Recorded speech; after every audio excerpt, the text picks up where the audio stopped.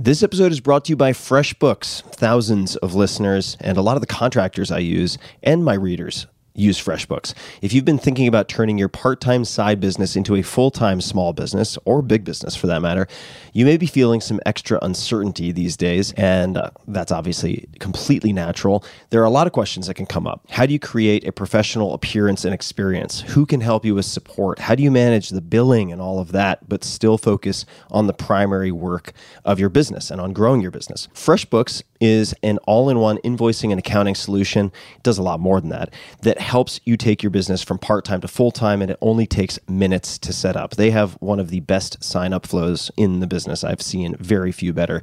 They have been helping people turn their passions into small businesses for 15 years, and they can help you too. I've met the founders. I've looked at this product very closely. With automated invoicing, billable time, and expense tracking, and an intuitive dashboard that ties it all together, it's like having a full-time financial assistant with you every step of the way. You can create, customize, and send branded and professional-looking invoices in about 30 seconds. You get paid up to twice as fast with fees as low as 1% using ACH payments on FreshBooks. It's a fast, easy, and secure way for clients to pay you for your work and pay you more quickly. One of the many things that sets FreshBooks apart is their award-winning Toronto-based customer service. A real person picks up fast and will help you until you are completely satisfied and have your questions answered. There's a lot of uncertainty in the world right now, but your ability to build a business that you're passionate about, that you're proud of, doesn't have to be one of those things. Business owners all over the world rate FreshBooks as the easiest accounting software to use. Try it out. Check it out for free for 30 days at freshbooks.com/Tim. Just enter Tim Ferriss in the How Did You Hear About Us section.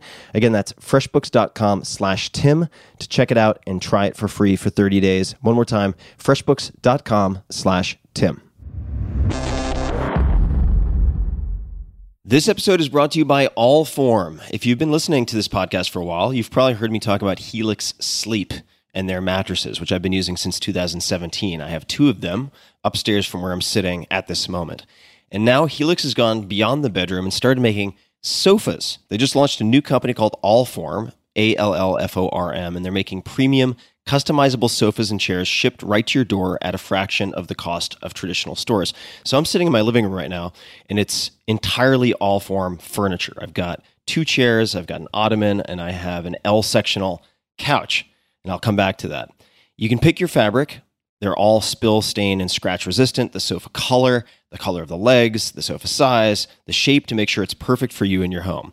Also, Allform arrives in just 3 to 7 days, and you can assemble it all yourself in a few minutes. No tools needed. I was quite astonished by how modular and easy these things fit together, kind of like Lego pieces. They've got armchairs, love seats, all the way up to an 8-seat sectional, so there's something for everyone.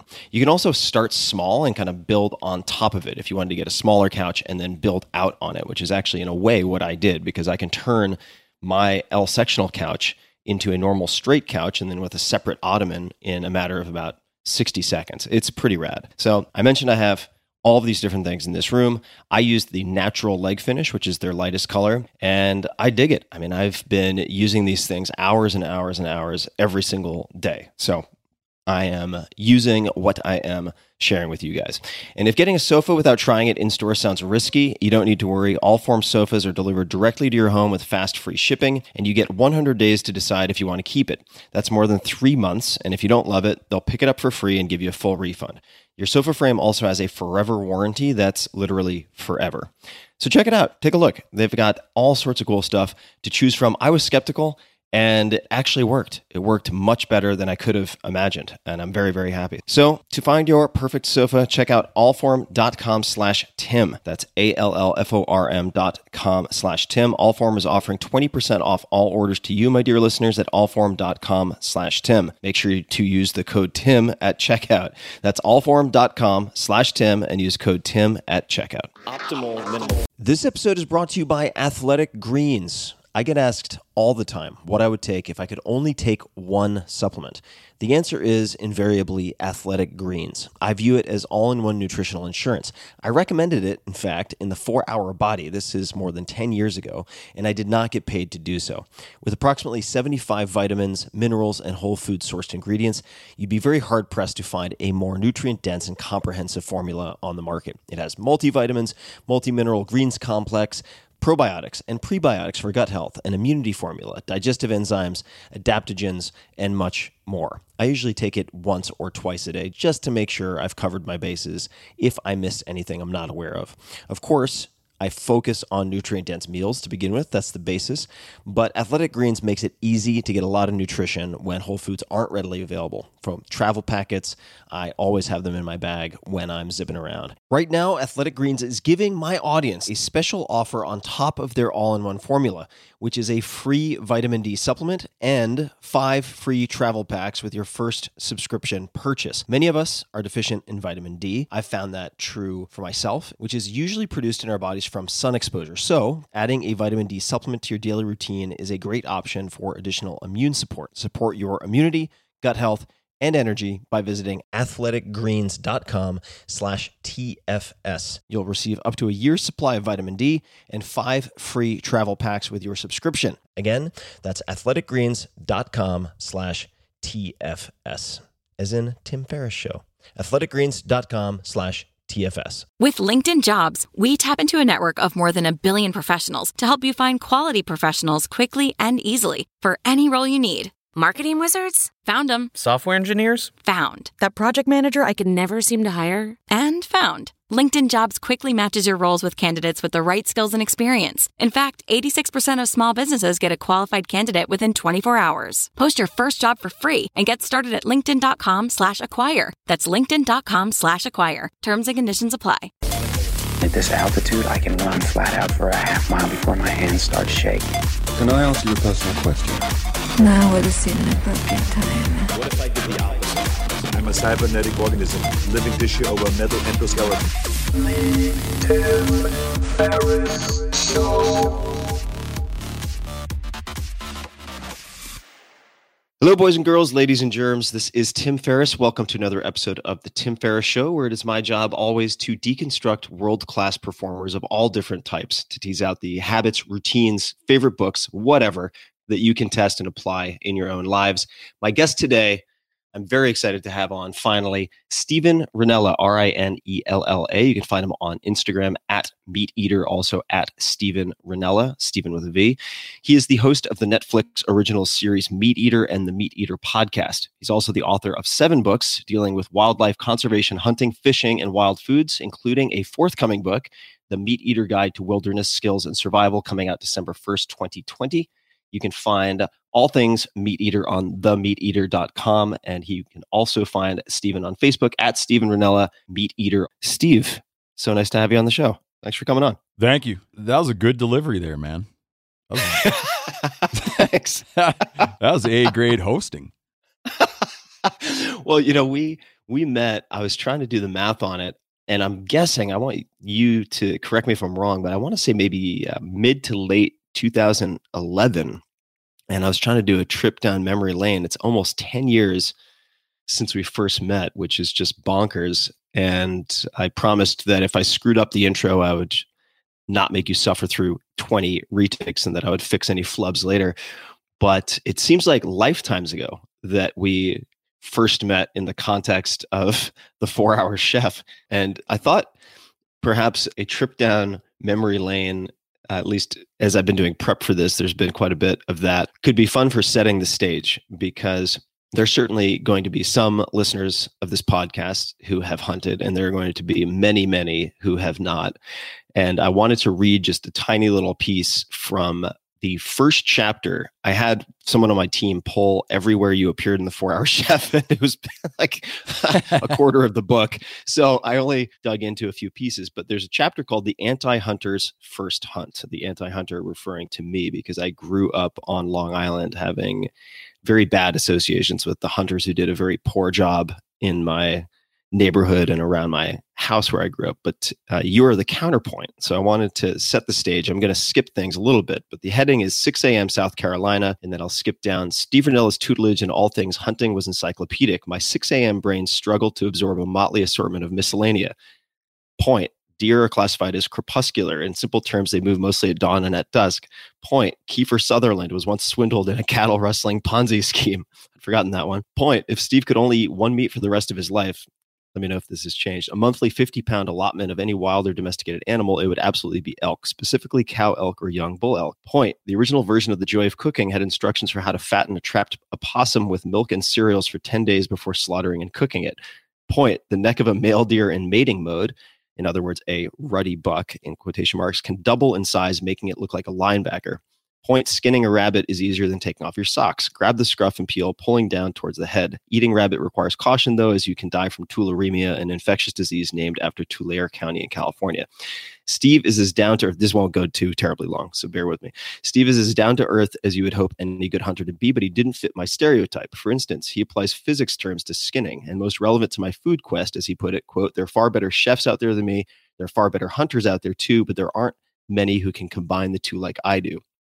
He is a master of turning the wild into, quote, ingredients people recognize. Now I'm going to need some French help.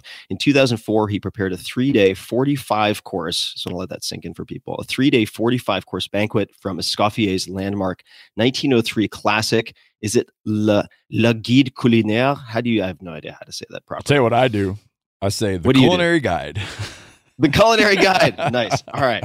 And then the last paragraph I'll read here is, by prepare, I mean that he foraged, killed, and otherwise procured every ingredient from the outdoors, then recreated the feast himself, which took more than a week. This experiment was chronicled in his first book. Now here's another French word, The Scavenger's Guide to Haute Cuisine, Haute. I've been well trained in this one. And still, every time you do it, you'll get corrected. Haute.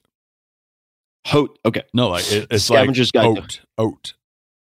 Haute. Oh, I see. Without the H. All right. Scavenger's Guide to Haute Cuisine. There you go. That was great, man. That was better than I do. Thank you.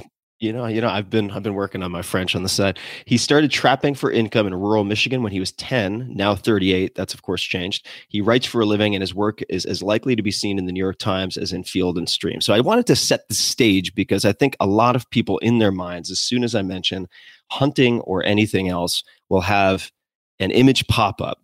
And I don't think that image matches you all that well, at least the kind of stereotypical image that will pop up for non-hunters. When I was younger, I think it would have matched me perfectly well, man. Say more. So I grew up in Michigan, but across the lake, not terribly far away, state of Wisconsin. And my good friend Pat Durkin in Wisconsin had once said something along the lines of, where he lived, that if you weren't a deer hunter, you at least slept with one. There wasn't a ton of self-reflection at the time, and also raised up by a generation that hadn't been invited into and cultivated any kind of real conservation ethic. And there was a bit of a get what's yours while you can get it mentality that I grew up on. But I don't want to derail you. I just get a little bit, maybe we'll touch on this later. Well, there's no rail. I often get accused. Can't derail me. I often get accused of being somehow different than hunters, or different than normal hunters, or different than what you'd expect as a hunter. And man, I feel like I'm a lot like the people that I spend a lot of time with. I'm a lot like a lot of the people that I spend a lot of time with. Let's dig into it. So, for instance, in an interview that I read and prepped for this, you self-described as a hunter conservationist, right? Hyphenated. And I want to talk about that. And I guess by introing you the way that I did, what I wanted to point out, and I'll just personalize this, is that, growing up, my exposure to hunters was very limited. It was limited to seeing wounded deer with arrows stuck in them on my property, my parents' property, because people were A, trespassing, B, just not doing a very good job of hunting, understanding that you're not going to have perfect shots all the time, but they're like beer cans everywhere. And it just wasn't a positive association. Sure. Yeah. Now, in contrast, though, at least if we look at, I guess at the time, 38-year-old Steve, who I went to South Carolina with for my first hunt, the experience and the explanation and the care and the attention to detail was something that I never would have associated with hunting growing up. I suppose all I'm trying to do is contrast those two things, which were largely an imaginary figure in my head based on a few bits of exposure as a kid, and then my experience with you, which were very, very, very different. And that's not to say that most hunters are what I experienced as a kid and not what you are, but let's dig into it. Why do you call yourself, if you still do, or identify as a hunter conservationist? Oh, I absolutely do. even sitting where I'm at today, so, you know, you're reading from when you're 38, I'm 46. Even sitting from where I am today, when I look back at what our relationship, when I say my family's, the people I was around, what our relationship was with nature and the outdoors was very much based on a deep, deep love and appreciation for resources, for wild places, for nature. It was almost like we would have never have put these words to it, but it was a sacred thing. And it was almost like a sort of worship for animals and a worship of wild places. But the perspective on it, I didn't know the history of how things came to be the way they were. We had a lot of national forest around us. We were sort of on the southern terminus of the Manistee National Forest. I think now it's the Huron-Manistee National Forest. It was combined with another national forest. We were sitting at the southern terminus of that national forest. I couldn't have told you the first thing about how that place came to be. What sacrifices were made in our history to have the abundant wildlife that we had. I couldn't have told you how bad things had gotten in this country in the late 1800s and early 1900s with regards to wildlife. If there was a sign on that national forest that said closed to vehicular traffic, if it wasn't physically blocked, that sign wouldn't really mean much to us. If it looked like somebody else drove there, we would drive there as well. I, at times, when faced with like an abundant surplus of things, sold things for money, that sold wild game for money, knowing you weren't really supposed to do that with some species that we would sell, but it was a thing that people around you did. You didn't really know that it was wrong. At the same time, we would see behaviors that we recognized as abhorrent, things that would probably blow away any negatives that you might have seen growing up. I've probably seen worse behaviors from hunters and anglers than you have.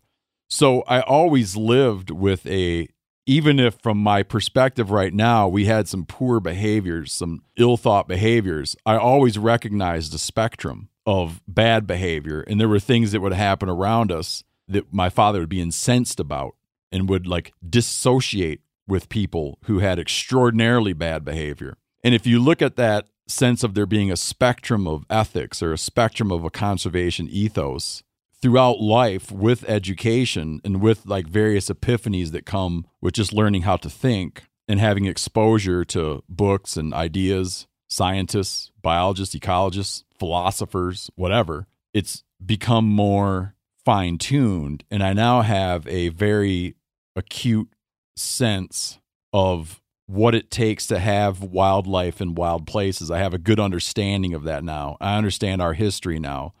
And that has led me to like an extraordinary amount of reflection over the years about what role a hunter or an angler should play when it comes to environmental stewardship and hunting. So I associate as a conservationist because I try to really put my money and actions where my mouth is on conservation, meaning clean air, clean water, lots of animals, lots of wildlife habitat. Those are things I stand for. And I see that that is a thing that's increasing among my kind. But it's a little tough for me to think of myself as somehow extraordinary because I see many, many people go down the same path that I did. A long exposure to this seems to lead in this direction for most people. For people who not only have no exposure to hunting themselves, but who have no real familiarity with how hunting works in the U.S. from an economic perspective, the ecosystem, not necessarily the natural ecosystem, but sort of the fiscal ecosystem. I was reading an article and you seemed to comment on the decline in hunting and fishing license sales as worrisome. Could you expand on that or speak to that? I'd love to give people an idea like how funding works. How funding works. Yeah, exactly. I would love to. This is something that there's a catch-22 almost within this. But yeah, I'd love to talk about that. So I know you have a global audience. I'm going to run down how it works in the United States. I can claim subject matter expertise in the U.S., and I have a passing familiarity with other places, but I'm going to focus on the U.S. The U.S. has 50 states, right? So all 50 states have a state fish and game agency. And your state fish and game agencies are responsible for the stewardship of wildlife in your state. There are exceptions to this because migratory birds and some migratory fishes and things where an animal isn't going to live its entire life sort of in the confines of a particular state, then you'll have federal oversight over what happens in a state. Like there's sort of some federal guidelines about how a state might handle its wildlife resources. There's other exceptions too when you get an Endangered Species Act and things like that. But generally you could say that the people in a state own the wildlife in that state. So if you're sitting in New York and you see a deer, you, as a New Yorker, own that deer. That deer is managed for you by your state agency. So it doesn't matter what that deer is sitting in a cemetery, if it jumps a fence into a county park, if it jumps a fence onto a farm, if it jumps a fence into a national forest, that deer is the state's, meaning it's yours. These agencies manage wildlife in terms of access to it. Oftentimes, states manage like boat launches and trailheads on state lands and things, but they also do disease work on wildlife. So they do researching diseases, wildlife management, enforcement of wildlife laws. So if someone's poaching, it's a state issue, and that all comes from your state fish and game agency. Some state fish and game agencies get no hard funding. When you pay your taxes in your state, in a lot of states, none of your general tax money goes to your state fish and game agency. The bulk of state fish and game agencies' finances come from the sale of licenses, tags, and stamps, hunting licenses, fishing licenses, permits, tags, all the stuff that goes with hunting and fishing. And another major funding source for state fish and game agencies is excise taxes on firearms, ammunition, very use-specific sporting goods items, marine gas, fishing tackle, fishing line. These excise taxes, which can be like on guns and ammo, these excise taxes come in at around 11 or 12%. So when you go down and buy, even if some person that lives in New York City goes down and buy, and they have a concealed carry permit, say, and they go down and buy some ammo for a concealed carry permit, about 11 or 12% of the cost they pay on that ammo goes to fund wildlife. And that's how we pay for this whole system. There are complexities to it, but that's how we pay for it. A fear about declining hunting and angling numbers. Angling numbers, this is, since COVID, they're seeing a pretty strong uptick in fishing numbers with people. Like, I think people weren't able to go do what they would normally do. They're like, fuck it, I'll go fishing, And we're seeing a fair bit of that. Whether or not they'll be fishing in 2 years is not known. A fear about declining hunter numbers. And I'll tell you an interesting point. I think that there are about as many hunters right now as there were in the years following World War II. And they were low after World War II. Well, that was the peak in terms of per capita. That was the peak. All those dudes, this actually plays into I got to remember where I was at, but this actually plays into my own sort of genesis, right? Is my dad had me, he was old. My dad had me when he was 50. He fought in World War II. And when he came home from World War II, he, like just about every other guy that went off and fought in World War II, got into hunting and fishing. It was sort of that era, the late 40s, early 1950s. That was the birth of the modern American sportsman. People had money. They were buying cars. They were traveling around. There was this, we were fetishizing the great outdoors. And my dad was part of that generation. But I'm saying hunting participation was so high then. I don't know, I guess you could look up real quick what the U.S. population was in 1947, say, or 1950. But, I think we've quadrupled our population, but we had about as many hunters then as we have now. So participation rates decline. In many cases, numbers of people who hunt decline. And a long-term fear, besides whatever that might mean for like a disassociation with nature and a disassociation with wildlife, it has funding implications. Because states, even if you hate hunters and anglers, you can't get around the fact that hunters and anglers fund your state's wildlife apparatus. If people aren't doing those activities anymore, those funding structures fall apart. What are some of the components of the wildlife apparatus? Like, what are, for somebody, let's just say someone says, hey, I don't care about hunting, so why should I care about this? What are some components of pieces? Exactly. I'll give you a great, for instance. anyone who hunts ducks, anyone in this country who hunts ducks, any kind of waterfowl, migratory waterfowl, ducks, geese, cranes, whatever, besides buying your state license, state hunting license, you usually need like a base hunting license. You need a state waterfowl permit. You need to go buy a federal duck stamp. And for years, the federal duck stamp had been $15. It just raised up. It raised up into the 20s. All of that money from all of those millions of individuals buying those federal duck stamps, all of that money goes into fund waterfowl habitat, meaning it goes into wetlands work.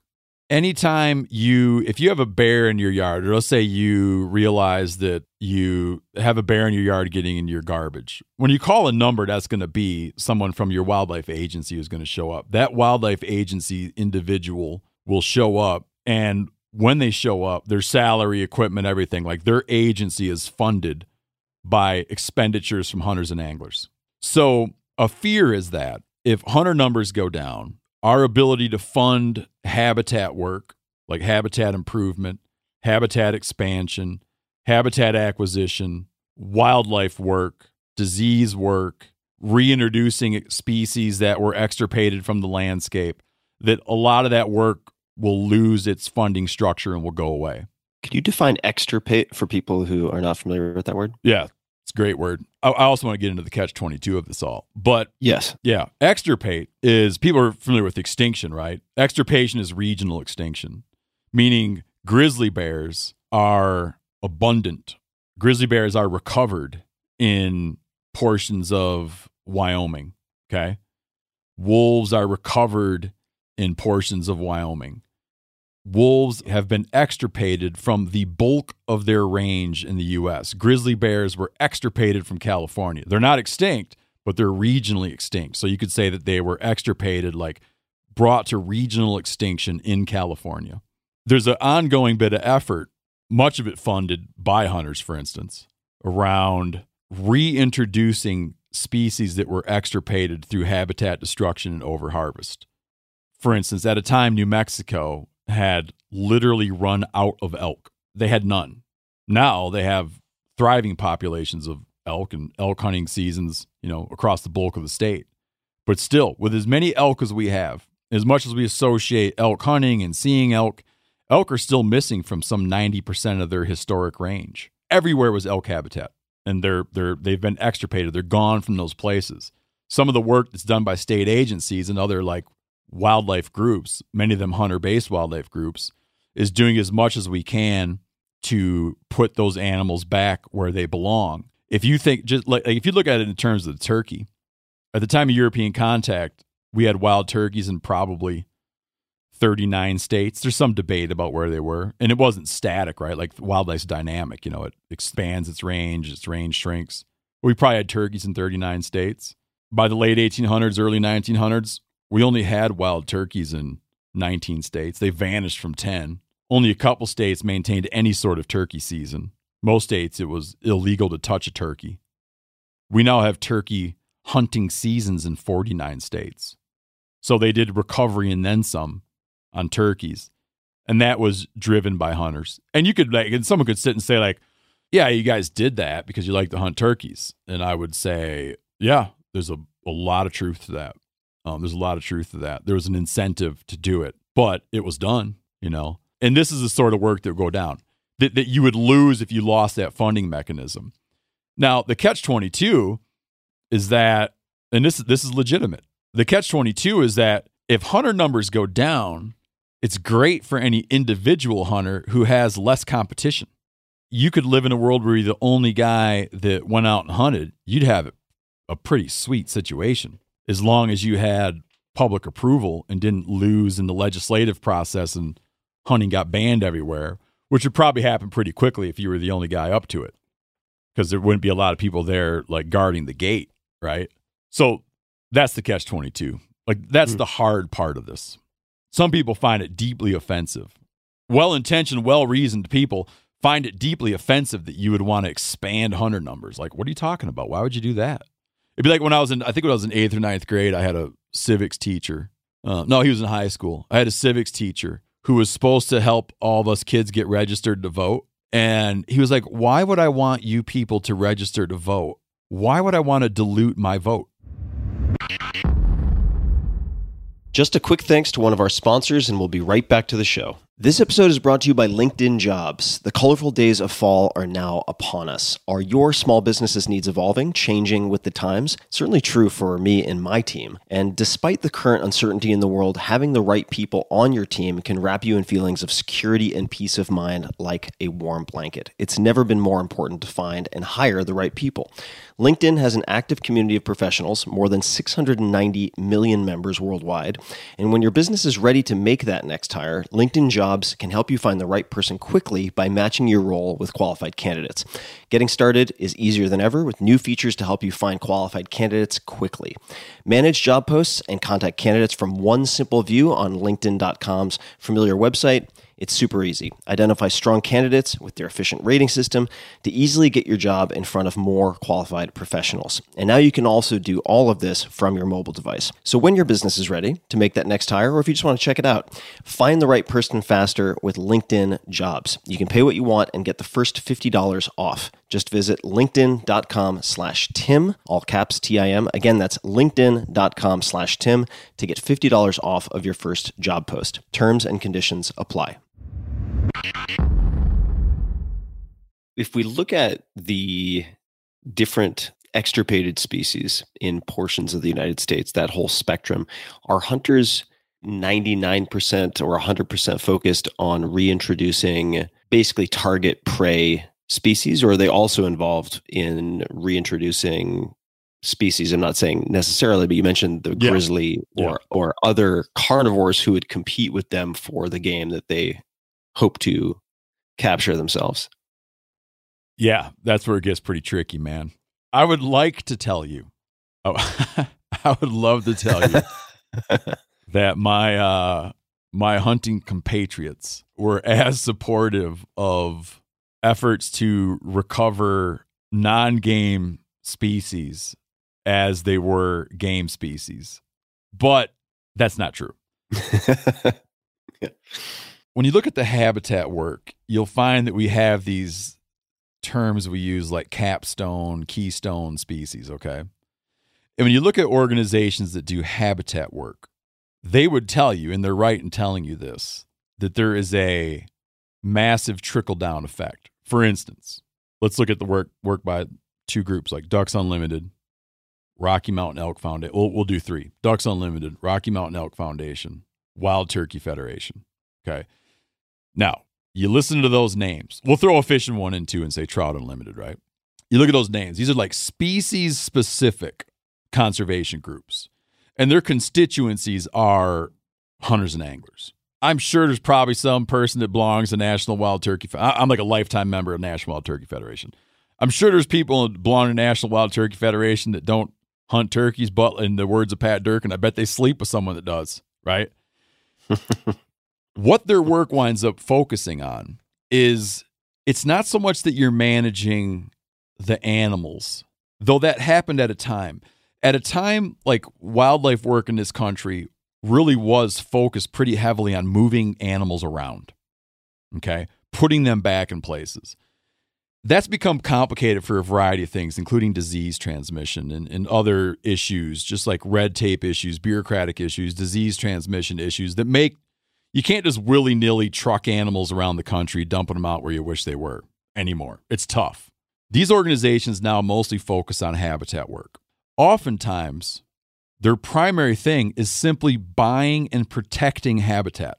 When you get into something like keystone species, let's say you're Ducks Unlimited, and you take money and you buy wetlands, okay? You're looking for pristine, imperiled wetland habitats and buy them. Often through like a willing seller, willing buyer transaction, which is one of the things Rocky Mountain Elk Foundation does and Turkey Federation. These places all often do the same playbook. They get grants, they raise money from donors, they do fundraisers, and a big part of their work is they identify keystone habitats for like, and you hear like keystone species. So it's a thing that they want. It's a thing they like. And by securing habitat for that animal, you're securing habitat for everything that lives there.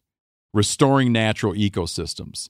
In the West, for instance, one of the more imperiled ecotypes in the West is like large riparian areas. Elk winter in these large riparian areas, meaning they go down along the main rivers, okay? They go down into big river valleys to get out of the elevation, get out of the snow, and get into good grasslands and eat. If you want to help elk, it used to be the best way to help elk was tranquilizing them, lifting them up with a helicopter and moving them over a couple mountain ranges and letting them back go again. Now we recognize like the way to help elk is to look at like where is the bottleneck in their well-being. And the bottleneck in their well-being is often riparian habitat areas. So we're going to go and preserve, protect as much riparian habitat as we can. Who else uses riparian habitat and who else likes a lot of elk? Well, wolves like it in the winter. Wolves need a lot of elk. So by helping elk through improving their habitat and protecting their habitat, you're helping everything on the landscape, from songbirds to insects, pollinators, raptors. You're helping everything. People definitely recognize this when they participate in these activities, but the motivation is that people like elk, they like to hunt elk, and they want a shitload of elk. And you can critique their motivation all you want, but then you can't really, you have to then look at like, what is the sum thing? The sum part of it is that a group like Rocky Mountain Elk Foundation or National Wild Turkey Federation, right? They have, every year they add to the net amount of pristine wildlife habitat that exists in this country. And you cannot say the same thing about PETA. You can't say it. When it really comes down to really saving animals, that's saving habitat. The animals, you give them the right place, the animals, for the most part, take care of themselves. And that's what's being done by hunters and anglers. And I suppose that would, and you know so much more about this, but that would be in some respect conditional upon letting the full spectrum of species flourish that are supported by this preservation or conservation of habitat for, say, the elk during winter periods, right? So I forgot that part. Yeah, there's a lot. There's a tremendous amount of animosity. There's a tremendous amount of animosity toward wolves in the hunting community. It's definitely not across the board. I know a lot of hunters that really like to see wolves and welcome wolves on the landscape. But yeah, I should clarify that when it comes to, I'm speaking very generally here. Okay, I'm speaking very generally. I would say, in general, let me put it this way. Let's take a state that doesn't even have wolves. I would say that if someone proposed reintroducing wolves in Missouri, they would get an enormous amount of pushback from deer hunters. When someone decided to do reintroduction work in portions of Missouri on turkeys, I do not think they would have gotten any pushback from hunters. So yeah, people, like all predators, I look at it a little bit like this. You know, when a coyote runs into a red fox, he likes to kill it. When a wolf runs into a coyote, he likes to kill it. Predators tend to want to reduce their competition. And I think that you could say that about hunters in general, though there are many, many, many exceptions. I know some very avid hunters, lifelong, very avid hunters who really welcome wolves as wolves expand their range every year, welcome wolves back on the landscape. And even within those people that welcome back on the landscape, you'll find differences. There's a push right now. There's like a referendum vote in Colorado coming right up to sort of like mandate the reintroduction of wolves in Colorado. A lot of people are uneasy with that. The reason they're uneasy with that is wolves are coming in naturally, drifting down from Wyoming. It's as nuanced as this. You'll have people say, why would we reintroduce them when they're showing up at their own pace through natural migration? And that's like a pretty nuanced perspective, right? I welcome them walking in. I don't welcome them flying in. So it's hard to draw these sort of like real hard and fast rules about people's attitudes about it. And there's a real contradiction, like a funny part of this I like to point out to people. Alaska still has wolves and grizzlies, you know, I don't know, across 99 or 95% of their historic range in Alaska. Alaska doesn't have large land mammals on the Endangered Species Act, right? They've maintained all their stuff. Wolves, everywhere you go, there's a likelihood of running into wolves. you're going to run into grizzlies. Yet American hunters all dream of going up to hunt in Alaska. And you always want to point out, like, are you sure? You hate wolves. That place is full of wolves. There must not be any game in Alaska. How could there be game in Alaska? They have wolves. And you would think with some people that wolves coming back into certain areas would mean the sure death of all ungulates that live there. And I think that's an exaggeration, but wolves don't eat granola bars either. You know, they eat 7 pounds of meat a day. 7 pounds of meat a day. They're alive 365 days a year. They kill a lot of shit. And to say like how hunters think about it is really tough, man, because it's the full array of thoughts. But I'll say this, we don't like those wolves as much as we like those elk. And that I can promise you is true. Yeah, the wolf conversation, I remember somebody put it to me as, you know, wolves in general are the Middle East of conservation. He said if you want really, really strong emotions and a lot of polarity, then that is the right place to focus. There's a really good piece in the New Yorker. There's a profile on, I think it's Karen Vardaman, called The Persuasive Power of the Wolf Lady, which is about a go-between between these two polar extremes. And you actually had, I had someone named Mike Phillips. I don't know if you know that name, who's in Montana, but was involved with the Yellowstone wolf reintroduction. Oh, yeah. And you had a scientist also on your podcast, Diane Boyd.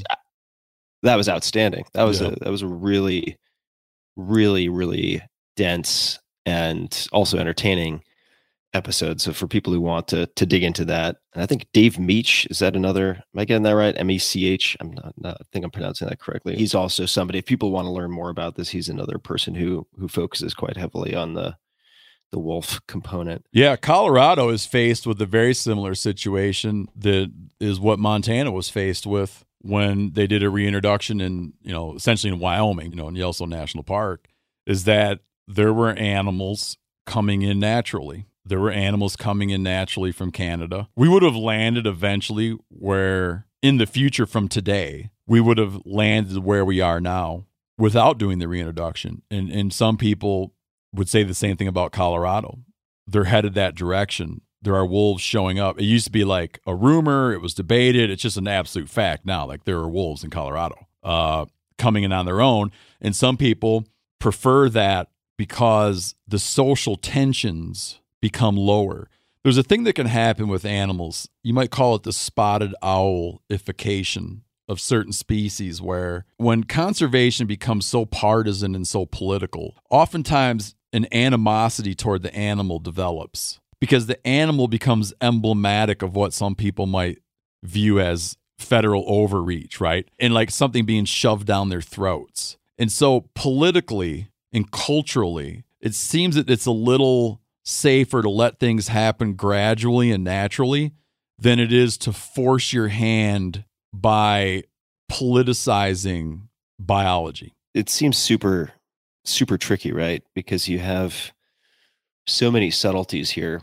And like you said, whether it's face masks or spotted owl or wolves, once things become politically associated, whether by just circumstance and momentum or by some kind of engineering on one side or both sides for voting purposes, it complicates matters a lot. And then I would also it's really interesting that you I love that the mention of face masks, where you're right, we're not talking about face masks. Yeah, we're not talking about face masks. It's like we're not actually talking about the thing on your face. We're talking about like this whole set of ideas associated with the thing, right? Yeah, that's a good point. Exactly. And humans are motivated, right? So you really have to take into consideration the motivations of whoever is speaking, whether they are hunters, non-hunters, or anyone with incentives in the world, right? And because there are people who would say, and we don't have to spend a ton of time on this, but that wolves were so forcefully removed. Mm-hmm. I don't want to apply the word artificial, but they were certainly with overwhelming sort of show of force and poison. They were removed with intent. Yeah, with intent, with right? like poisoning specific stated intent. Elk were removed. They were removed not with specific intent. No one set out to be like, I would like to remove elk from the landscape. It just happened. Right. But yeah, wolves are like, no, it was a plan. There was a bounty. There was poison. There was a plan. And the plan worked too well. Yeah. Yeah. So if anybody wants to wade into the Middle East of conservation, that's a good place to do it. You mentioned friendships end over wolves, man. Yeah. It is a tense conversation for a lot of folks. You mentioned Alaska. I want to talk about Alaska, and I want to give a slice of life mini profile of Steve Rinella. So this is going to be another flashback moment. And for those interested, this is captured on footage, but I'm not sure all of it is captured. So you and I traveled up to Alaska at one point and ended up, fair to say, pretty much in the middle of nowhere. I mean, one of the most remote points in North America. Got grounded for weather for a while, and it was just an incredible adventure. And we had at one point, actually at more than one point, but at least at one point on camera, we had a barren ground grizzly, which you could explain, run into our camp. And the reason I bring up that is, that was something I'd never experienced before. And I and other members of the film crew were like, Steve, what do we do? Steve, what do we do? And this bear was running around this body of water straight towards camp. And I don't know how far away it was. Let's call it half mile. You can correct me, but let's just say a half mile, which is not very far. And meanwhile, you had just gotten out of your tent. This is the part that I don't know if it's on camera or not. You had just gotten out of your tent, and I don't know if you remember this. A bunch of mosquito repellent had spilled in your tent. 100% DEET had spilled and eaten a hole through the floor of my tent and warped my phone case and ruined my phone. So you get up and you're like, God damn it. Ate a hole through my tent. And that's the stuff we wear on our skin. Right. So you're just like stamping around, furious, cursing while this bear is running around this body of water, and everyone's like, Steve, what do you want to do here, Steve? Say, Steve, and you're like, God damn it, motherfucker, you're so angry. And eventually they're like, yeah. And you like grab a shotgun and shoot in the air and wave your hands and spook this bear, which is a pretty large grizzly bear. You could speak to it, at least from my perspective, certainly a lot bigger than my dog. Ran like a quarter mile away, kind of sat down and looked at us and just kind of waited. But could you maybe add some color to that story? Because it certainly burned and etched the experience indelibly into my mind. But what are some of the details that I'm missing here? Yeah, you're right about the DEET. The bottle 100% DEET. And man, it wound up ruining a lot of my stuff because I had given it a lot of time to fester. Spilled in the corner of my tent and leaked out of it was a mess. In terms of the bear, yeah, so I'll point this out. We've been talking about grizzly bears. We've touched on grizzly bears in the lower 48. Anytime we use the word grizzly bear, if you asked a taxonomist, like a geneticist, they would tell you that grizzly bears in the lower 48, what we call brown bears, Kodiak bears, barren ground grizzlies up on the Arctic slope where we were up in the Brooks Range. It's all the same species, right? So they have big differences, physiological differences. They look different. They act different in these different places, but it's just different, kind of like manifestations of the same animal. And one of the things that these barren ground grizzlies up there, or bears in the interior, a thing they're known for is they have these enormous home ranges. A brown bear, let's say a Kodiak brown bear, everybody's heard of that, like biggest bears in the world, biggest, brown bears in the world. They might have a very, very small home range. They eat a lot of salmon. They live in a resource-rich environment. They got their spot, and they stay there and defend it against other boars. But up in these areas, you have, I hate to say this, I don't want people to take it the wrong way. Up in the Arctic slope and in the Brooks Range, it's a resource-poor area. It looks amazing. It's gorgeous. When you're out in front of a migrating herd of caribou, it looks like the land is like crawling with animals. But the thing is, you could sit there at times of the year, you could sit there for months and nothing will come by. And so a big animal like that just covers ground. And they need to be extraordinarily opportunistic. They're going to be eating probably the bulk of that animal's diet is going to be vegetation, berries, roots. But they're just on the move all the time because they're always out looking for like that big windfall. a big hit, like a big protein hit. And so they cover ground and they have an amazing nose on them. I one time was caribou hunting in a different area east of where you and I were. And we had gone 3 miles up a tributary to a river and killed a caribou and gutted it and hauled the meat back down to the main stem. That night, we were sitting on the main branch of the river at the mouth of that tributary and watched a grizzly coming down, digging up roots in the gravel bar. And it got to the mouth of that tributary and you could see something strike its nose to where, like a scent. And it stood up on its back legs, waved its nose in the air for a long time, spun around, did it again, and eventually ran up that tributary. And I didn't go check, but I am certain, based on the wind patterns, that he smelled that gut pile from 3 miles away. And that's what they're out doing, man. They're covering ground. And so on that trip we were on, we had, I don't know, at the time, 1 or 2 caribou on the ground. And there's no trees there. You know, it's a barren land, you know, a treeless environment. And the trees that are there are shrubby and doesn't do any good, meaning you can't hang it up in a tree to keep it safe. So if you have a cache of meat that you're trying to protect, the best thing is to put it where you can keep an eye on it, like close to camp. If you move it away a mile, it's just going to get, you know, consumed and you won't even know, you won't be able to protect it. You won't even know that it happened. If you put it right in your camp, you're inviting stuff to come right in your camp. So you just kind of put it off where you can keep an eye on it, 75 yards away, 100 yards away, depending on what's going on. And this bear comes along to claim that caribou.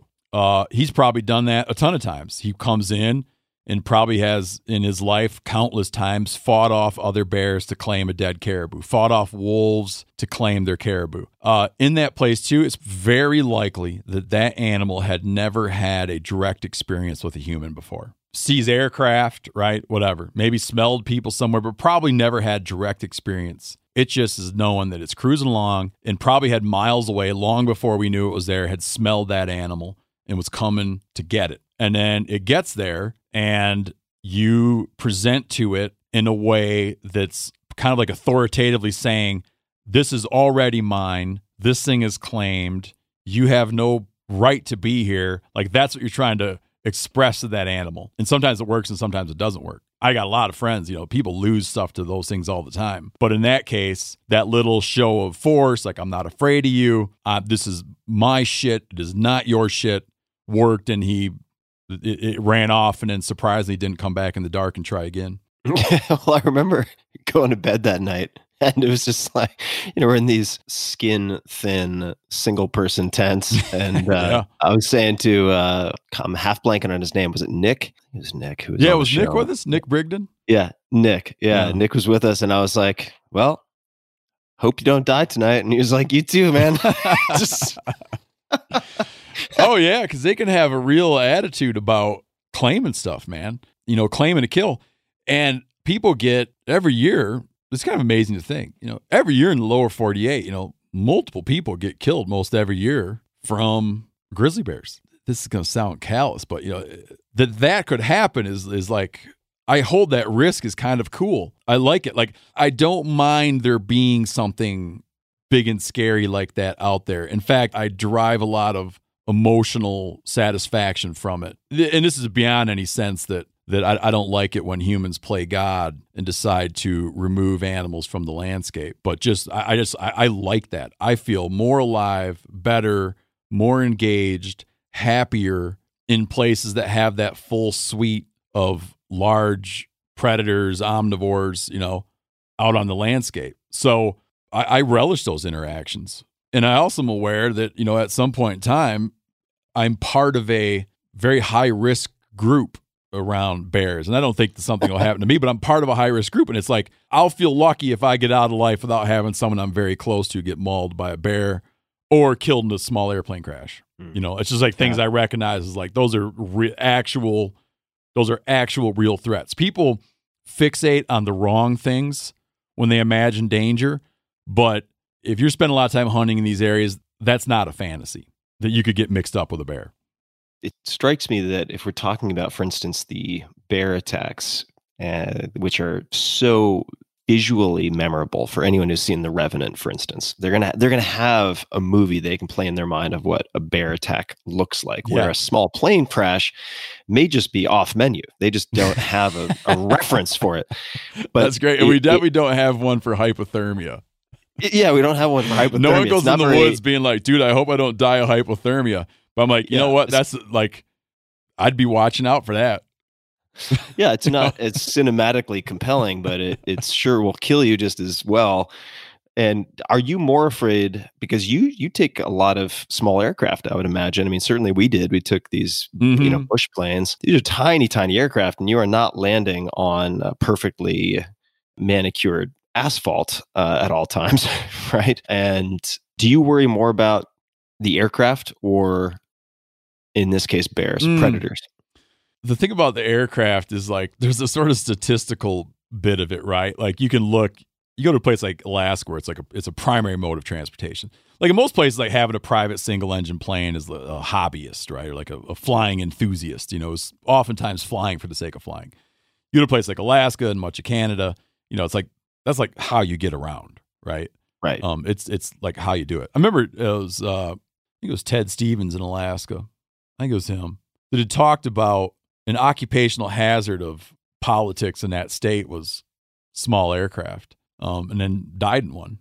But you can look at like hours, like crashes per hour or whatever. So someone like me, no, I don't have any real reason to worry about it. I have a brother who's an ecologist in Alaska, and he spends a lot of time in single engine aircraft, a lot of time in, fixed wing and helicopters. And yeah, man, you get to a point where all those people that do that, they all know people, right? They all know people that's happened to. I'm to the point now where, like, I've been in planes that I later knew crashed. That's spooky. Yeah.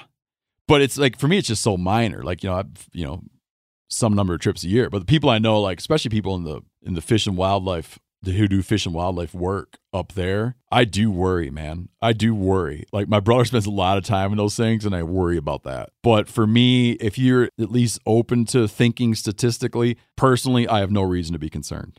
Well, for people who want to get a glimpse of Alaska, you can certainly read some amazing books like Coming into the Country by John McPhee. But if you want a visual sampler, I just pulled this up. I don't know if this is accurate because it's on IMDb. It could be. It says season 3, episode 1 of Meat Eater. That sounds right. Is our episode where we travel to the remotest corner of Alaska to catch the annual migration of the famed Western Arctic caribou herd. Where can people find, if they can, these older episodes? You can find all the older episodes if you go to themeateater.com, and you'll go there and you'll find your avenue to all the older episodes. Okay, great. Yeah, it looks like the episode is called True North, Alaska North Slope Caribou, season 3, episode 1. We'll put that in the show notes also, guys. So those are also they're also available in our broadcast by Sportsman Channel, like Outdoor Channel and Sportsman Channel. But then you can also find them by going to themeateater.com. They're not available on Netflix. We're going to be doing some things soon around distribution with some of our older material, but that's where you can find them right now. Perfect. Let's move from television to books. And in this case, books that are not yours. We can certainly spend more time on books that are yours. But I read that you recommend, and I don't know how old this interview was, a few books very commonly: Son of the Morning Star by Evan S. Connell, Arctic Dreams by Barry Lopez, and Boone by Daniel Morgan. Do you still, or would you still recommend those? What's special about these books? Son of the Morning Star is about the events leading up to and including the battle at the Little Bighorn, where Custer's last stand. It's a great story. I mean, it's just like a story that just makes its own gravy. It's just incredible, the brutality and just weirdness of that campaign, the culmination of Custer's involvement in that campaign. One of the things I love most about it, besides just like phenomenal reporting, is the openness with which the author approaches how different people remember things. And reading it, you get a sense of how there are at any given time, and this is just so applicable today. There are 100 truths. I don't mean 100 like 100.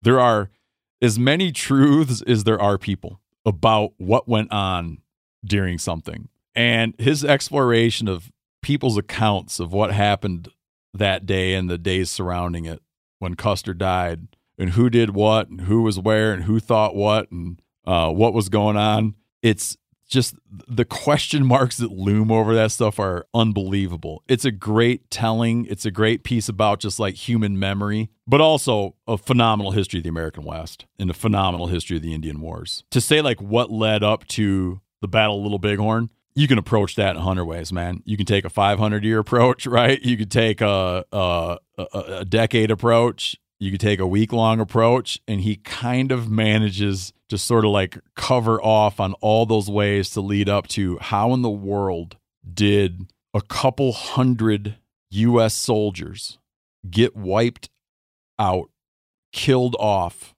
by Plains Indians armed with antiquated firearms and bows and arrows in, to quote one of the Sioux participants in the battle named Gall, in the amount of time that it takes a hungry man to eat his dinner. It's just so bizarre. It's just candy. Like it's history candy. And he's such a great, he's just great. I view it like a Western literature masterpiece. Arctic Dreams is a work of natural history. Arctic Dreams is a book about the Arctic. One of the most profound parts about it for me is that the author, Barry Lopez, is very uneasy with hunting. I would venture to say that Barry Lopez would probably not like me too much. But what would he dislike about you? He's just very uneasy with hunting. Got it. He's if you read, he's uneasy with hunting. He spends a lot of time with indigenous hunters in the Arctic. So he spends a lot of time with Eskimo, Inuit hunters. And he is at peace. He's relatively at peace with that, though he recognizes the violence. But he's at peace with that indigenous approach to hunting. You would look at that, and I find that's often quite true. People who would be like, they don't want violence toward animals, right? But they're very accepting if it's done by an indigenous person, as though the animal somehow feels that pain differently. You can't really ignore that. If you're a walrus getting shot in the head on an ice floe, I don't know that you care who's pulling the trigger. Right. I really don't think that is of issue to them. But people tend to be much more comfortable with that. And he gets into it. And Arctic Dreams also just it's someone trying to comprehend an incomprehensible landscape. Tim, I don't know if you remember being out there in the Arctic there. Do you remember the tussocks? Oh, well, I was going to, I was going to bring those up because you mentioned the lack of trees. I was going to make T-shirts for everybody. Do you remember that? I love tussocks. Yeah. Because those fucking ankle breakers, man. You got to, you can describe them. They're like 1/3 inflated volleyballs covered with fucking dog hair. They're like the most dangerous things you can think of. And it's just like many, many hundreds of square miles of these things. Yeah. And you can't decide if you're going to try walking between the tussocks or on the tussocks. And the tussocks are, they might be like 12 inches, 18 inches tall, and they flop around. I always liken it to if you filled a gym full of 6 inches of water and then took basketballs and somehow like tethered them to the floor so that all the basketballs are touching. And then tried to walk across. And then you'd be like, I don't know, you got to go across there for a few miles. And then you might figure out some way to walk on those basketballs. I don't know. Or you might find some way to get your feet wedged down between those basketballs. But either way, like I invite you to do this little journey. But in Arctic Dreams, one of the best parts of Arctic Dreams is talking about a botanist who spends their day face down on a tussock, doing a survey on that tussock of the vegetation on that tussock and the thousands of blades of, sedges and forbs and right. And just trying to comprehend like what's going on this tussock, all these plant species, right? Incredibly dense. And then having this feeling of like doing that and then looking up and any direction you can look as far as the eye can see, it's just more and more and more of those tussocks, right? It's just like an incomprehensible landscape. And that book does a wonderful job of spelling that out. And it does a wonderful job of like challenging some things, of challenging some things and challenging some assumptions. And that book won the National Book Award. Yeah, I was just looking it up. It's phenomenal. That's phenomenal. No joke. Just as a side note, I still want to hear about Boone, but I think perhaps the most nervous that I was at any point in that trip in the Brooks Range was, well, if I'm being honest, it was probably the grizzly bear acutely, but nothing happened. But when I had a lot of time to meditate on the dozens of ways that I could like fracture a leg or dislocate a hip and really be fucked, because you know how hard it is to get to this place. And it's not like you just call someone on a cell phone and, you know, an Uber helicopter shows up in 5 minutes. Like, you could be stuck there for a very long time. Oh, well, yeah. Weather depending, you could be there days. Yeah. So when we were packing out the meat from the caribou hunt, and so imagine you're in this gym that you visualized earlier, right? With the 6 inches of water, with all the basketballs touching and tethered to the floor, and you have to walk across that, and then take a backpack with, I don't know, you tell me. I don't recall what percentage of the body weight of a caribou would end up being harvestable meat, but I don't know, what, 60 to 100 pounds on each person's back, maybe something like that. You'd have a total of, over a couple hundred pounds potentially. Yeah. Well, that might be a bit much, but yeah, you'd be with the bones in there. You're moving a couple hundred pounds for sure. Plus, right. Yeah. So in packs ranging like at 50 pounds, a backpack is substantial. It decreases your mobility. At 90 and 100 pounds, a backpack is, you're like, wow, this is sort of you need to step carefully. Like you could hurt yourself carrying this weight. Like, it's not good for you to carry this weight. And I remember, you commenting that if there were a sport that just involved carrying heavy weights for long distances, that you could be, Olympic medalist. That'd be the one sport I'd be good at. And in my case, it's like, when's the last time that I walked on half inflated volleyballs for a mile with 100 pounds or 80 pounds on my back? And the answer is never. And I was like, wow, like, okay, my like glute medius and all these stabilizers in the hip have no training for this whatsoever. So thank God there are people like Dan Doty and other monsters behind the cameras who are like, yeah, let me just grab that for you. I'm like, okay, hurts my masculine pride a bit, but I'm less interested in fracturing both my legs. So I'll take the help. Thanks very much. Trained tussock walkers. So Boone by Daniel Morgan. Yeah, I've had a lifelong fascination with Boone, and any little kid that grows up loving to hunt and trap and fish and stuff, like, you're aware of Boone, right? You're aware of this pioneer Boone. And at various times in history, he was remembered as, an Indian fighter, right? Even though he didn't really have a big appetite for that. And if you look at what he did, he actually typically went out of his way to avoid violence. But an Indian fighter, a pioneer, an explorer, hunter, trapper. And, and at various times in my life, I've been in love with different aspects of what he did. But, and he often, in old books, he was kind of presented as this swashbuckling, Davy Crockett figure, right? Whistling through the woods, just being a hero. But there's a lot of complexity there around this person, and sort of this idea that he was heavily involved in destroying what it was that he loved. He made his money in a variety of ways, and he was had made a lot of business mistakes, a lot of land mistakes and different investments and stuff. But like, for the most of his life, he was a commercial hunter, and he was a trespasser. So he was hunting places, one, that had Native Americans that claimed it and lived on it, and they fought amongst themselves over ownership of these hunting grounds. But there was that, which meant, next to nothing to him. And then there was the fact that he was trespassing on land that he wasn't supposed to come on from his own government. In the time of the colonies, we were always striking these deals where we would assure the tribes, like, oh, no, this is about it. We're not going to go any more west. We promise our settlers won't go over that line, and the rest of that's yours. We'll take this. And Boone didn't care about that stuff at all either. He just went where he wanted to go. And we now like do this. We describe this as a sort of celebration of freedom, but it'd be if you took that attitude today, you would be called an interloper and a poacher, and you'd wind up in jail. But he was pursuing his trade. He hunted deer for leather, not so much meat. They hunted deer for leather workwear. It was sold and tanned, and they made like the equivalent of making Carhartts today. He did that for a lot of the year, and then he hunted bears for the oil and meat markets. He would go out, kill bears, smoke the meat, render the fat, sell the smoked meat, bear bacon, and sell the bear oil. And that's how this guy made his living. The book does a great telling of all this stuff. But a thing that I love about Boone, and I've come to respect about Boone, is he exemplifies this part of my history as a hunter. When I say my history, I don't mean the things that happened in my life, but as a continuation of a sort of discipline, as a continuation of hunting in America. He's this really pinnacle moment where you have this person that loved wilderness, loved the outdoors, risked his neck day to day to go to the wildest places and celebrate them. And he liked those places. He wanted to be there. Boone would sometimes go on a hunt that would last 2 years.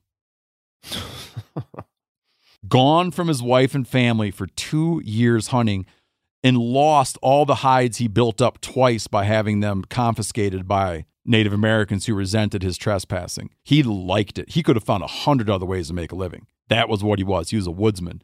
But he was one of these guys in our own history who was instrumental in wiping wildlife off the face of America. And it's this part of this conundrum we're in where we look and I'm like, that I celebrate that guy, right? His skill set. You can't begin to comprehend his skill set. All the shit they did without flashlights. It's like you can't begin to comprehend the skill set and admire. And like if I could go back in time, my number one pick would be to go through the Cumberland Gap with Daniel Boone the first time he went through the Cumberland Gap and cross down into the hunting grounds in Kentucky to do that walk with him. But my God, the damage. Like the damage. No, was the damage his influence, or was it just the manner in which that he hunted and what he represented being done on a wider scale? What was the damage? Both. Influence by opening up those places. It would have happened anyways. Someone else would have done it. By opening up settlement, opening up, clearing the road for the displacement of indigenous people, clearing the road for people who would destroy the habitat, but also just the mechanical, physical removal of all that wildlife. He one time processed, I think it's right around this, I think this is correct. I think one time he processed 109 black bears in a year. That's a lot of bears. Oh, listen, they wiped them. We talked about extirpation earlier. They were wiping out stuff without even knowing they'd wiped it out. There used to be bison in Nashville. There's a guy that saw 1,000 bison at a mineral lick near Nashville one time. People came into New Orleans and saw a bison. They were on the beach. It seems as though people ran into them near Washington, D.C. These guys shot stuff. They shot stuff so fast and so thoroughly that the shit was gone and they didn't know it was gone. Yeah, that's incredible. We now sit around, we sit around now like the last bear of, he killed the last bear in Indiana or whatever, It's like a thing people used to kind of celebrate it. I mean, they were just rapacious, but they had I don't think they had any comprehension of what they were doing. There's a story I like to tell a lot about with bison. There's a story I like to tell a lot about the hide hunters that. Can I pause you for 1 second? Please. Just to establish your bona fides. So I'm looking at one of your many books, and this one is American Buffalo: In Search of a Lost Icon. 1,213 reviews, average 5 stars. So you've done a lot of reading and research related to this. Please continue. Oh yeah, I knew that world real well back when I was working on that book. But there's a great story about like what the damage that hunters do without knowing they've done it is. So I'm going to just throw some wild round numbers out. Like at the end of the Civil War, it's estimated there were maybe about 15 million bison on the Great Plains, right? And we were hunting them for their tongues, meat, but mostly we were hunting them for their hides. There was a strong market for leather and hides, and we had a lot of market hunters chasing after them.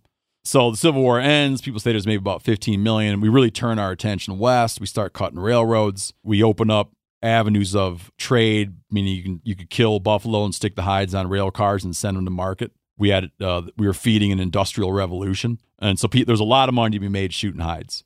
And they kind of killed off the ones in the south from the Texas plains, Kansas, right? And then they started working on the northern herds. And some people say that by the time the Northern Pacific Railroad had crossed the western Dakotas and made it into eastern Montana, there was maybe a couple million left in the last wild herd. And they shot that herd out in the winter of 1882, gone, right? A couple years later, this guy Hornaday, William T. Hornaday, goes out there to collect specimens for the Smithsonian. Like, the assumption is they'll just be gone. They'll be extinct. And he wants to collect some hides and bones and stuff so that man in the future will be able to behold what these things looked like before they were driven to extinction. And he comments, when he gets out to Miles City, he comments how the people that live around Miles City, the ranchers, the merchants, were people that had been involved in that last big slaughter. And then they were just hanging around waiting for the next herd to come through. Everybody knew there must be a bunch more up north or somewhere. And they waited, and a year goes by, and none came. And they waited, and 2 years goes by, and none came. And eventually they kind of got like, and set up various businesses and ranching operations, and gradually occurred to them that, like, oh shit, we got them all. Accidentally. Right? Yeah. It's like, so when you look at these people, like, getting back to this Boone thing, which is the question, when you look at these people that were engaged in this stuff, like, I don't think they knew. They knew that something was amiss, and they knew that, like, things were changing, because that's why Boone had to constantly move Pennsylvania to North Carolina. He constantly marched west. By the time he died, it's rumored that he had made it all the way up into the Rockies, following the Missouri River up on a hunting trip. He always had to move west because they killed everything, and it forced him to need to move. He was aware of this. But I don't know that they really were like villains. I don't know that they really were acting with malicious intent. But my God, were they destructive. And also just cool. It's like, it's a good book. It's the best piece of work about Boone. Well, these are all amazing stories. Your story is pretty incredible. And want to rewind to your first sold piece of writing. So you mentioned this in passing. We didn't get really into it, but your plan A was to be a professional fur trapper up until something like 22, right? I had to give up by then. Yeah, I had to give up for a whole host of reasons. And you decide that plan B was to become an outdoor writer. So your first story sold in 2000 to Outside, is that right? Yeah, Something like that? That was the first like piece I like sold for money. What was that piece about? That you remember? Oh, I do. I'm still mad about the title. You don't get to pick your own title. They called my article "Getting Jiggy," which I'm still mad about it. 20 years later. I love dearly, and I'm still friends with the person who oversaw that process. I've never told her about my anger, but it was about, so for a while, for a semester, when I was young, I was young in Michigan, and everyone that, if you hunted and fished, you know, where you needed to go live was what we called the UP. That was like the cool spot. And so some of my closest friends, my brothers, they like went up to the UP to go to college. UP, Upper Peninsula, Michigan, yeah. So, and it was just like kind of like the promised land, you know, or that's how we viewed it anyway. And I went up there to live for a semester at Lake Superior State University. My brother, Danny, he stayed up there and graduated from there. So I was in and out of there all the time. And there was this hydroelectric diversion canal in Lake Superior where they peel water off the St. Mary's River and run it through a channel and run it through a hydroelectric dam, right? So just to turn turbines to make electricity. And this canal had a lot of aquatic insects that lived in it. And so fish would gather at the outwash of this dam. So where they release the water out after passing through the turbines, they release this water back into the St. Mary's River. And it would carry with it a lot of food. And you'd go up and like, we would actually tie our boats up to the dam, and you're just fishing for whitefish, Lake Superior, Great Lakes whitefish. You're fishing for whitefish in the outwash of the dam. And we would sometimes, my brothers had figured this out, you could leave the bar. It was competitive to get the right tunnel, the right turbines that seemed to hold a lot of fish for whatever reason I never understood. Certain turbines held a lot of fish. No matter how early you got up, you know, some dude would beat you, some old timer beat you to the spot. So my brothers hit on this idea just to leave the bar at 1 or 2 in the morning, whatever, and go out with a sleeping bag Okay. And I thought the sleep bar there. was a technical term. You mean the bar? Oh, no. It'd be like, well, screw getting up at 5. Let's just sleep there. So I would go out with my brother Danny and we'd run a boat up in, and we'd go in the tunnel. Like you're in the bowels of the dam because it's warm in there from the turbine. And there's these like little hooks in there, and you could drive your boat into the tunnel and tie off and just like sleep in a sleeping bag. And then at 5 a.m, when some old timer fishing fanatic shows up, lo and behold, you're laying there hung over in a sleeping bag, ready to fish. And I wrote a piece about this. Oh, you know what? I was wrong earlier. That wasn't the one they called Getting Jiggy. I was mistaken about that. That was called Dawn Patrol. But Getting Jiggy was another article I wrote about something very similar in Seattle. I'm sorry, I screwed that up. Dawn Patrol, and I was still in graduate school and sold. I remember for $4,000, and I couldn't imagine that amount of money. That's a big deal. Like an unfathomable amount of money. We partied for days after that.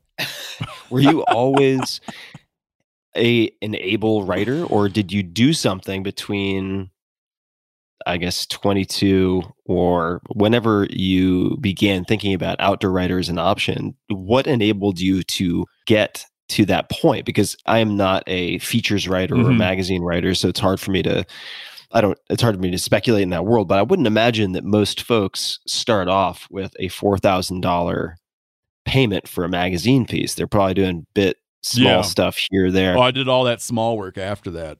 It took a long time. I got encouragement. It's so hard to like pick out like what exact moment turned it, but absolutely, this goes out to all the school teachers out there.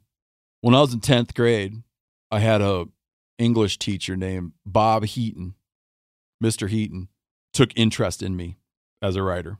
I later I did a Master of Fine Arts, right? I studied with phenomenal writers. I've had many mentors. I've had people pull strings for me. I've had great advantages, right?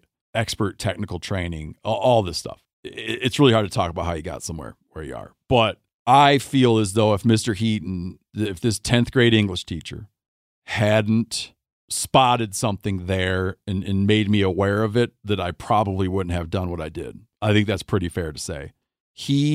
This is kind of interesting around this. I don't know how much you pay attention to like the education system today, but there's this thing where like we're more and more into like grooming kids for this fear that we're more and more into grooming kids for standardized testing. And like, I guess at that time, Mr. Heaton didn't really give a shit about whether you're doing the assignments. I mean, if you were a slacker or weren't trying, he wanted you to do the assignments, But this guy gave a lot of room. If he saw something you liked, he just gave you a lot of room to like focus in and explore. This sounds like a lot for 10th grade English. It's like you go there for an hour a day and half the time you're not paying attention. But in that time, in a couple classes I took with him after, in that time, he took the time to develop things in kids. And maybe took the time to develop things in kids who otherwise didn't have a lot of prospects. And that's what led me onto the path. And it's been like wild because, go on and I wanted to be a writer and kind of backed into doing television and backed into doing a podcast and now helping to run an outdoor media company. But yeah, man, maybe it boils down to that. And the trapping thing is I've set my first trap with my brothers in 1984. And there had been these insanely high fur prices in 1978 through 1982. And people were making a bunch of money trapping muskrats and stuff. I came in at the tail end of that and fur prices just went down, down, down. But in the beginning of that, I thought that's what I would do for a living. Now, you've expanded quite a lot, as you mentioned, beyond the writing. Before we leave the world of writing, if you were teaching a class, and for all I know, maybe you have, but if you were teaching a class, not an English class, but a writing class specifically, could be to 10th graders, could be to freshmen in college, it doesn't really matter, but I would say could be MFA, but by that point, people have already kind of decided and honed some of their skills. So probably, let's just call it 10th grade through to end of college. You could pick the age. What would you do? What would your approach look like? Are there any core books or practices or anything that you would use in your class? Yeah, I'm not going to do the 10th grade one, but I'll do the college one, grad school one. I just don't have the expertise to. It's hard for me to understand 10th graders, even though I, once upon a time was one. I understand Kyle. Like I'm more aware of where I was just more cognizant by then. If I was going to, like, just writers in general, like writing in general, if I was going to give advice to someone, I don't know if anyone else gives this advice this way. I would read everything you can get your hands on. I would pay a lot of attention to the things that you read that really speak to you, that make you feel jealous, that you wish you would have wrote it. I see. Got it. Jealous of the writing itself. That you're like, my God, if I could do that, right? Pay attention to the things that make you feel like you want to die. It's so good, and you're so jealous. Find that handful of writers that make you feel that way. Try to understand what they're doing. And then don't try to mimic one of them, but create a way in which you're trying to mimic or you're trying to capture the thing that you envy about 3 or 4 different writers, because they're too smart to be emulated. You can't copy them. They're geniuses. In trying to copy them, you will, if you're lucky and you're good, you will come up with something new, because you will never succeed in copying them. That would be my advice to writers. Dig it. That's what I did. Outside of the books that we already talked about, is there a particular writer who inspires that, Jesus, if I could just do that? Oh, for me? Sense in you? Yeah. Yeah, Joan Didion. I'm dating myself because these are the books that were cool when I was in graduate school. Joan Didion, Ian Fraser, John McPhee, and David Foster Wallace. That's a good Those are the team. people. Those are the people that were like, if I could do that, I would be happy. Like, those are the magicians. Black magic shit, man. Yeah, black magic. Yeah, there's like, I don't know how they do what they do. Yeah, there are definitely those experiences. I've been having those experiences in fiction quite a bit, even though I'm not a fiction writer. Mm-hmm. But it's funny when I talk to I don't know if you've written fiction. I have not. No, never. And I've spoken to some very competent fiction writers who've been like, "Oh, nonfiction's too hard," and I'm like, "Are you fucking kidding me?" Like, I don't. Yeah, I know. I mean, good nonfiction is hard. Don't get me wrong. Like, to do anything really well takes dedication and some degree of talent, I suppose. But when I read really good fiction, I'm like, yeah, no, I can't do that. Yeah, that's art. That's art. It leans in the direction of art, and I think nonfiction leans in the direction of craft. Yeah, I agree with that. We were talking about season 3, episode 1. You have season 9 of Meat Eater that just launched, and you have all of these different projects. But if we're looking at Meat Eater, the television show, you've more than 100 episodes now. Are there any particular episodes that really stick out for you? Any particular trips that are favorites? Could be to film or experience, and maybe that's a lazy question, but I'll throw it out there anyway. Just to see if they're different. What we do isn't overly produced, and so there's a huge amount of a lot of it you just can't produce because you can't be like, the animal shows up now. They're not overly produced, which means that there's like an actual trip happening. There's an actual journey happening with a question mark around it, since it's not scripted. It's like, so there can be the actual journey. The trip the physical trip you go on. And then there's this product that comes out of it, this piece of work, this craft that comes out of it, which is the show. You could have a trip that isn't like hugely impactful, but the thing you make from it, the piece of entertainment that you make from it is like memorable. You love it. You're like, man, like I want to have that. If in the future tombstones have like something playing on tombstones instead of just inscriptions, I'd like my tombstone to play that episode over and over again, right? But it doesn't mean that the trip was great. I think of the things I've done, the trips I've been on that were like phenomenal trips and in my view, great episodes were the handful of times, a couple times when we've been able to go travel on rivers and hunt and fish with Amerindians in South America, particularly in Guyana, in Bolivia, hunting with people who are ancestral hunters and gatherers who are on a landscape, hunting and fishing on a landscape that from their view is that they've been hunting and fishing in perpetuity, probably for thousands of years, father, grandfather, on down the line. And the level of intimacy they have with the land and water where they have been raised and where they hunt and fish 200, 250 days a year. To see that is a very eye-opening, it's an eye-opening experience because it really invites you to imagine what was lost here where we live. in terms of this continuity, that there's still places there where indigenous peoples, even though there's technologies emerging and stuff happening all the time, and people can have email addresses, where there's like a continuity of like the same people, the same culture, doing the same practices in the same place for hundreds or thousands of years. A level of awareness and like fine-tuned thinking comes out of that, which is like stunning to witness.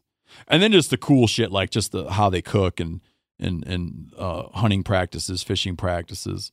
That's been things that have really impacted my worldview, episodes that doing them impacted my worldview. And then also the delivery of the product, the thing that people go watch when they're sitting on their living room couch at night, is, in my mind, like good work. Like we did good work when we did those shows. You mentioned the awareness. Are there any particular sensitivities or types of awareness, any examples that you could give where you just thought to yourself, oh, wow, that's something I haven't seen before. Or that's something I haven't felt before. Do any snapshots come to mind? Yeah. Spending time with these people? Tracking. Okay. Like detecting sign on the ground, footprints, broken blades of grass, bent things, just like animals passing through and knowing that they pass through. An awareness of bird sound in a place where it just feels like a cacophony. I don't know if you ever watched that movie about the making of Herzog's Fitzcarraldo movie, but you know, that is so strange that you're bringing this up. The Burden of Dreams. Yeah. I just started watching it last night. Oh, really? That's bizarre. That's super bizarre. And that's not, I mean, this is not a movie that you hear. No. It's not widely spread. No one knows about so this yes, movie. But I literally just started watching it less than 12 hours ago. You get to a point where he is very sick of the jungle, and he's explaining that birds don't sing. They scream in agony. It's this incredible cacophony sometimes of just noise, and they could like sit there and dissect that. You know, it's this bug, it's this, there's that bird, there's that bird, there's that bird. That was impressive. Hunting, being able to hunt with bows and arrows made entirely from native materials, except for a piece of wire cut from a fence that was then hammered into the shape of a projectile point. Finding a plant called arrow plant, which you get your arrows, shooting a black curacao to get his feathers for fletching, taking a yucca type plant and pulverizing it, braiding it into a string, waxing that string with rubber from a rubber plant, lashing the fletching onto the shaft, making a glue from native materials with which to put the things together, cutting a tree, making a bowstring, and then wading out into a river and seeing a fish that I can't see and shooting it with an arrow. It's good stuff. Yeah, that does sound It's amazing. good stuff, man. And you're also watching it. You're watching things change. A thing I come back to again and again about that is that there's an individual I love quite a bit down there who he was explaining to me one time about the white-lipped peccaries, that they haven't been seeing a lot of white-lipped peccaries. And there's a fear in his village that the shaman from a neighboring village has grown jealous of his village. So this neighboring shaman is mad at my friend's village because they're so prosperous. And a peccary is like a pig-like animal. It would, at a passing glance, a javelina is a collared peccary. People in the Southwest, like in Arizona and Western Texas, are familiar with javelinas. That's a collared peccary. Then there's a slightly bigger, more gregarious version called a white-lipped peccary.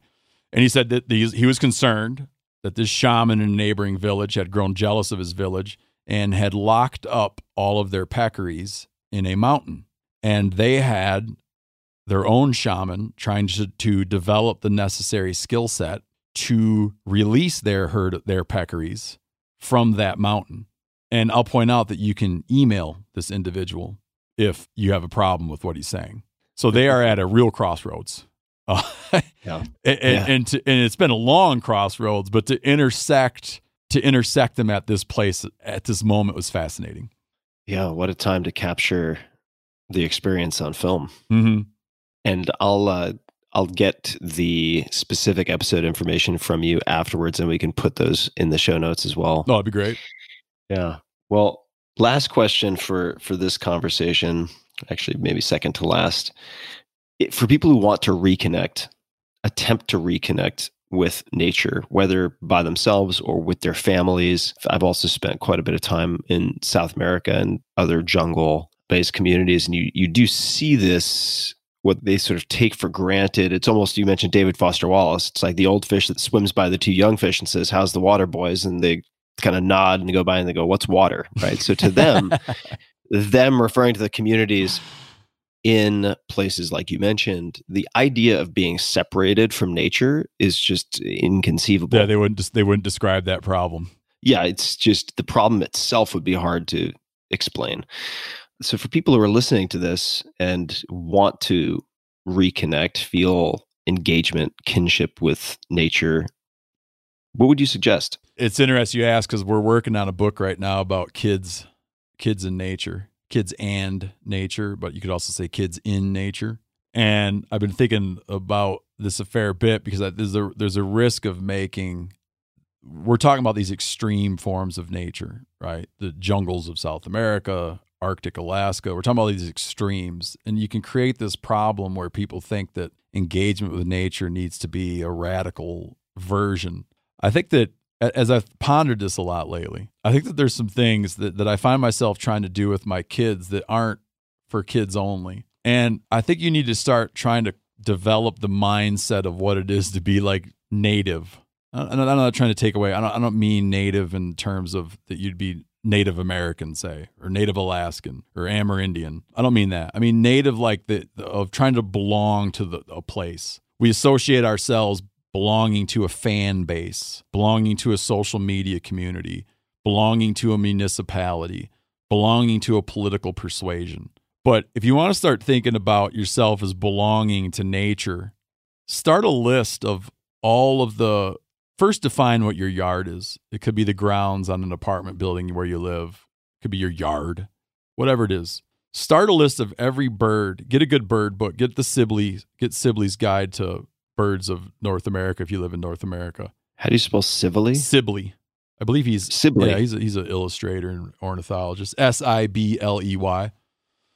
Got it. All right. Get that book and start a list of every bird that you see from your property, from your place where you live, from your balcony or whatever it is. A list of everything you see, and allow yourself to count things that you see way off. So if you're in an apartment in New York and you can see out over the Hudson and you catch a seagull, count that. And allow yourself to count every bird that you hear.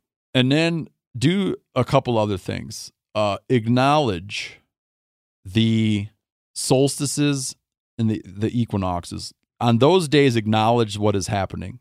That today, the day is as long as the night.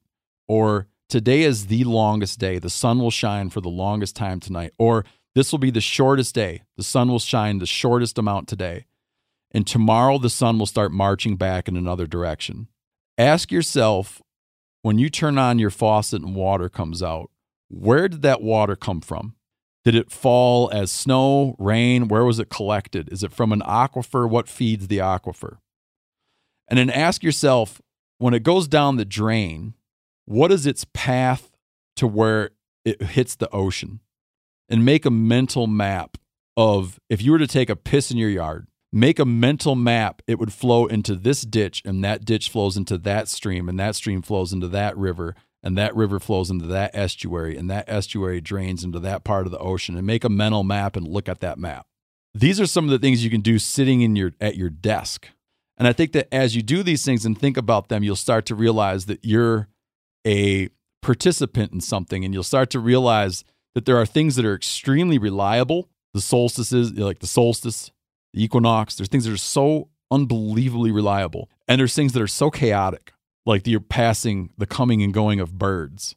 As you do those things, you'll find yourself feeling a part of something that's way cooler, outside of being a part of your community and family, that's way cooler than being part of a fan base or part of a social media network. Do that and then go down to South America. Yeah. But start at home, man. Like, you're never going to understand it if you can't just understand where you're sitting and how it fits. Like, get some awareness. You're in nature, man. You're in nature. It's just we're trained to not notice it. You know, it makes me think of the thousands of tussocks that I walked over, never actually getting down on my stomach and looking at one. Yeah, plant your face in one of those things. Yeah, like Barry Lopez describes. Those are great recommendations. I think I will actually look at the water investigation later this afternoon. It's fascinating. Yeah. I haven't gone so far as to make my kids memorize it, but I try to talk about it a lot.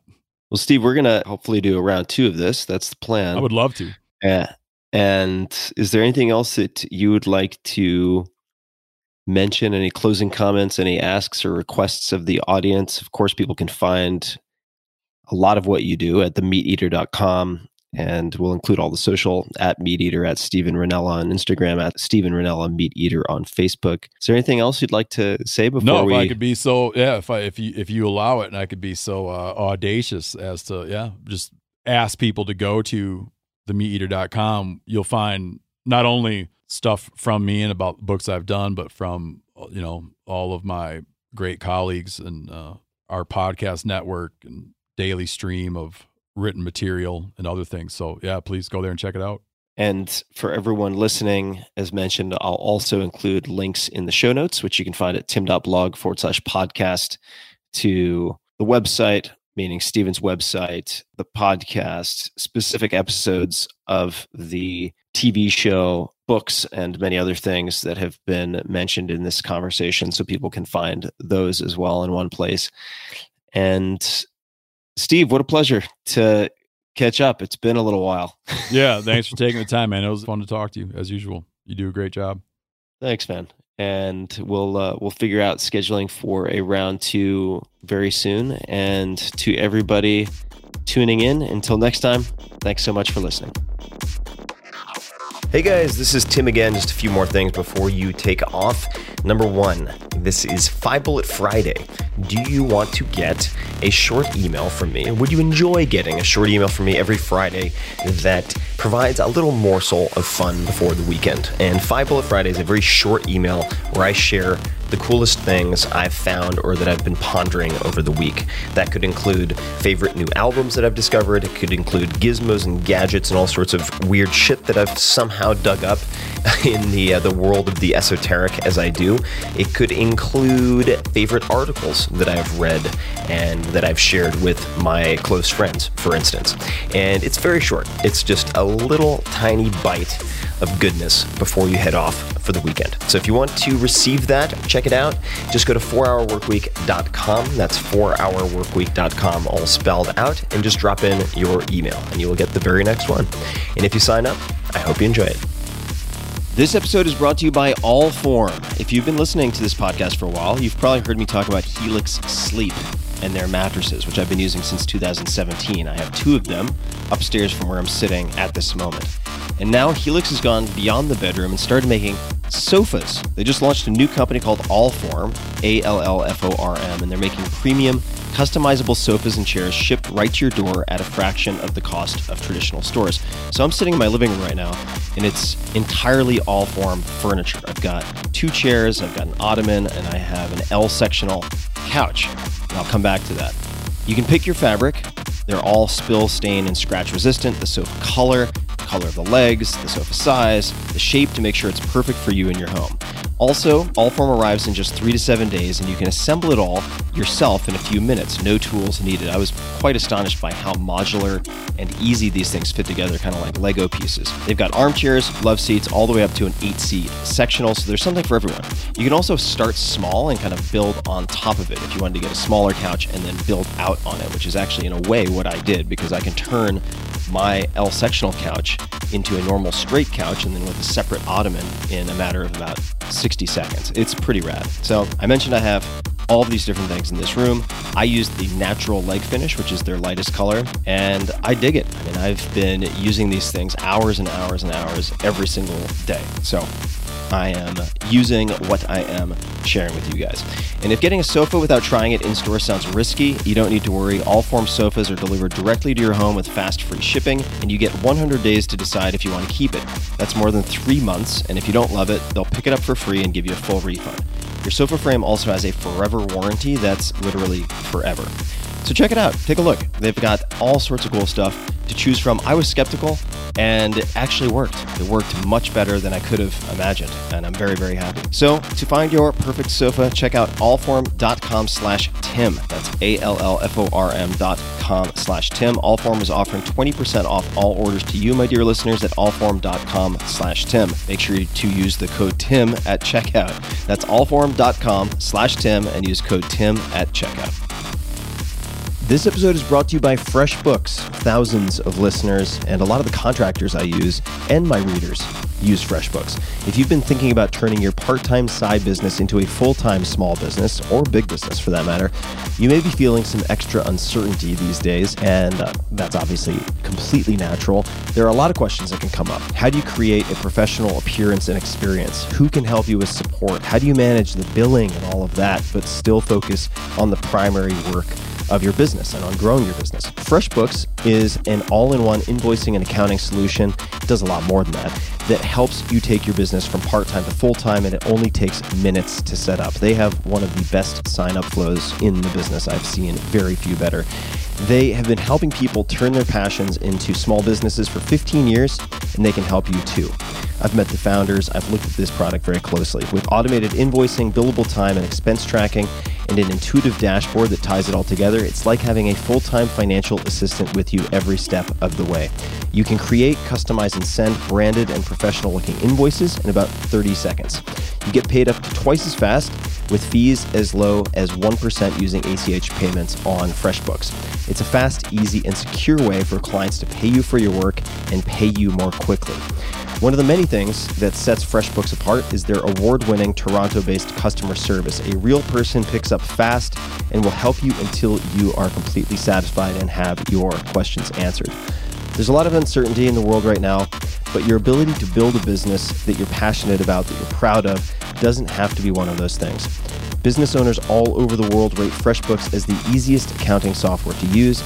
Try it out. Check it out for free for 30 days at freshbooks.com/Tim. Just enter Tim Ferriss in the How Did You Hear About Us section. Again, that's freshbooks.com/Tim to check it out and try it for free for 30 days. One more time, freshbooks.com/Tim.